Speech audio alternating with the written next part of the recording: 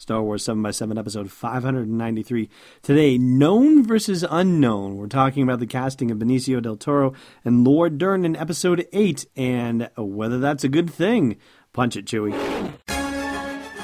Hi, this is Alvin Johnson with the 501st Legion, and you're listening to Star Wars 7x7, the only daily Star Wars podcast.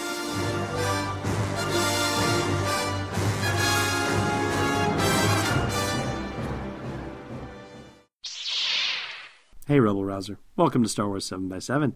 I'm your host, Alan Voivod, and in case you were living in a cave or you've been on some sort of media fast for the past few days, Episode 8 has been officially announced as being in production. That happened on Monday, the 15th.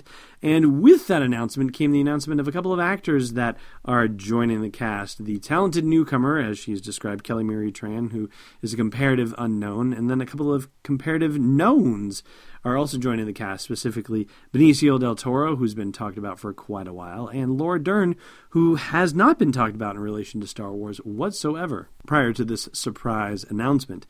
And the thing I wanted to float for your consideration is the idea of known versus unknown actors entering the Star Wars trilogies and what kind of effect that has on your experience of the trilogy. Personally, I get a little nervous when known actors start to get into things. And maybe that's just me being an original trilogy guy. I don't know. I mean, yeah, I was, 7, 10, 13, roughly, actually 6, 9, and 12 when the movies first came out and when I got to see them. And I didn't know any of the actors, of course. Harrison Ford had been in American Graffiti, so he had like one movie role, but he wasn't really that well known. Peter Cushing, of course, had been in a number of movies, but they'd all been like horror genre movies. Like they're not the sort of thing that gave him widespread acclaim or anything like that. So he was still kind of an unknown in his own way. And so was pretty much everybody else in the movie. And it made the experience easy to just lay your own particular experience on top of. You weren't looking at it going, hey, that's Mark Hamill. You were looking at it going, hey, that's Luke Skywalker, and so on and so forth for every single character in the movies. And sure, The Empire Strikes Back introduced Billy Dee Williams, and Billy Dee Williams had a couple of very prominent roles, including Lady Sings the Blues and so forth, and yet he still was not a huge mainstream actor as well.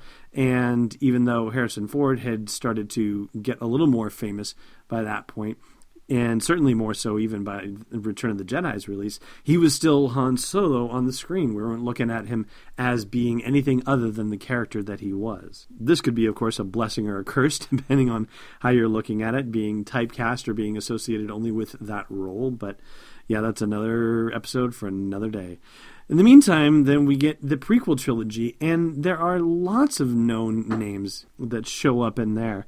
I mean, you've got Liam Neeson and Ewan McGregor and Natalie Portman as the big three. And then you've got Sam Jackson and Christopher Lee in supporting roles.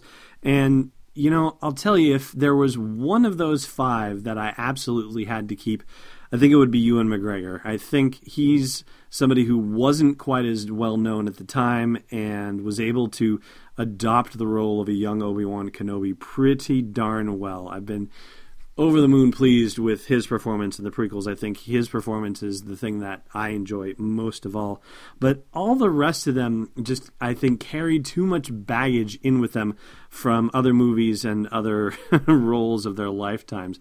And I think that was, for me, where the prequels didn't necessarily start off on the right foot for me, seeing those familiar faces. They were too familiar for me, unfortunately, and not in the best way. So in that sense, seeing Gwendolyn Christie in The Force Awakens, but not actually seeing her face throughout the whole thing, and having Andy Serkis be in The Force Awakens, but also not seeing his face and not even recognizing his voice, for that matter, I mean, that ended up being okay uses of people who had already been involved. And Lupita Nyong'o, and I haven't seen anything she's done. I know she is a comparative known quantity, but again, putting her in a CGI situation where it's only her voice, and yeah, her voice sounds a bit different from what she sounds like in real life. Like that, I think, was a better use of the known characters. or the known actors, I should say. And yes, you could make a case for Oscar Isaac already being a known quantity too, but that's a sort of independent movie role thing, so I think that can slide the same way Ewan McGregor can slide on the prequel trilogy. So all of this is a long way around of talking about Benicio del Toro and Laura Dern. A long way around. It's funny to think of it as the long way around when it's a 7-minute podcast, but I'm wondering what kind of roles they're going to be in and whether they are going to be recognizable for who they are. Now, there's been no word on what kind of character they might play and whether they could be or could not be CGI.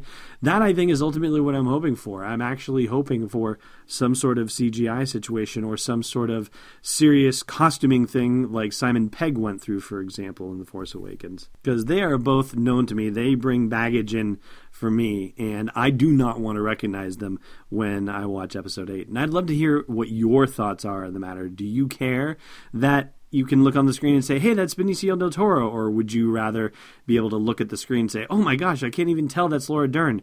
Chime in at the comments of the blog post for this show's episode at sw7x7.com. Hey, Rebel Rouser. You're listening to this podcast. Maybe you'd like to listen to a Star Wars story too. Luckily, we've got just the thing for you. We've partnered with Audible to give you a free download and a free 30-day trial of their awesome service. All you got to do is go to audibletrial.com/SW7x7 to sign up and get your free download. They've got dozens of Star Wars titles. Anything you want to do to explore that galaxy far, far away. One more time for you, audibletrial.com/SW7x7. All right, I've got your trivia question for you. BB-8, hold on! Last time we asked you the name of the bounty hunter / weapons dealer that Luke nearly killed almost 30 years before that character's cut appearance on Jakku in The Force Awakens, and that was Sarko Plank, who got an action figure nonetheless. Today's question, on what part of his body was Chewie shot in The Force Awakens? Thanks for listening to another episode of Star Wars 7x7. And hey, before you become a spy for the Jedi Council, check out SW7x7.com for show notes, links, photos, videos, and more. And if you want to join the inner circle of fans of the podcast, become a patron of the show at patreon.com/SW7x7. It's not a night at the space opera, it's Destiny Unleashed. This podcast is not endorsed or sponsored yet by Lucasfilm Limited, Disney, or 20th Century Fox. It is intended for entertainment and information purposes only. Star Wars, the Star Wars logo, all names and pictures of Star Wars characters, vehicles, and any other Star Wars-related items are registered trademarks and/or copyrights of Lucasfilm Limited or their respective trademark and copyright holders. May the Force be with them. All original content is copyright 2016 Star Wars 7x7. We hope you love it.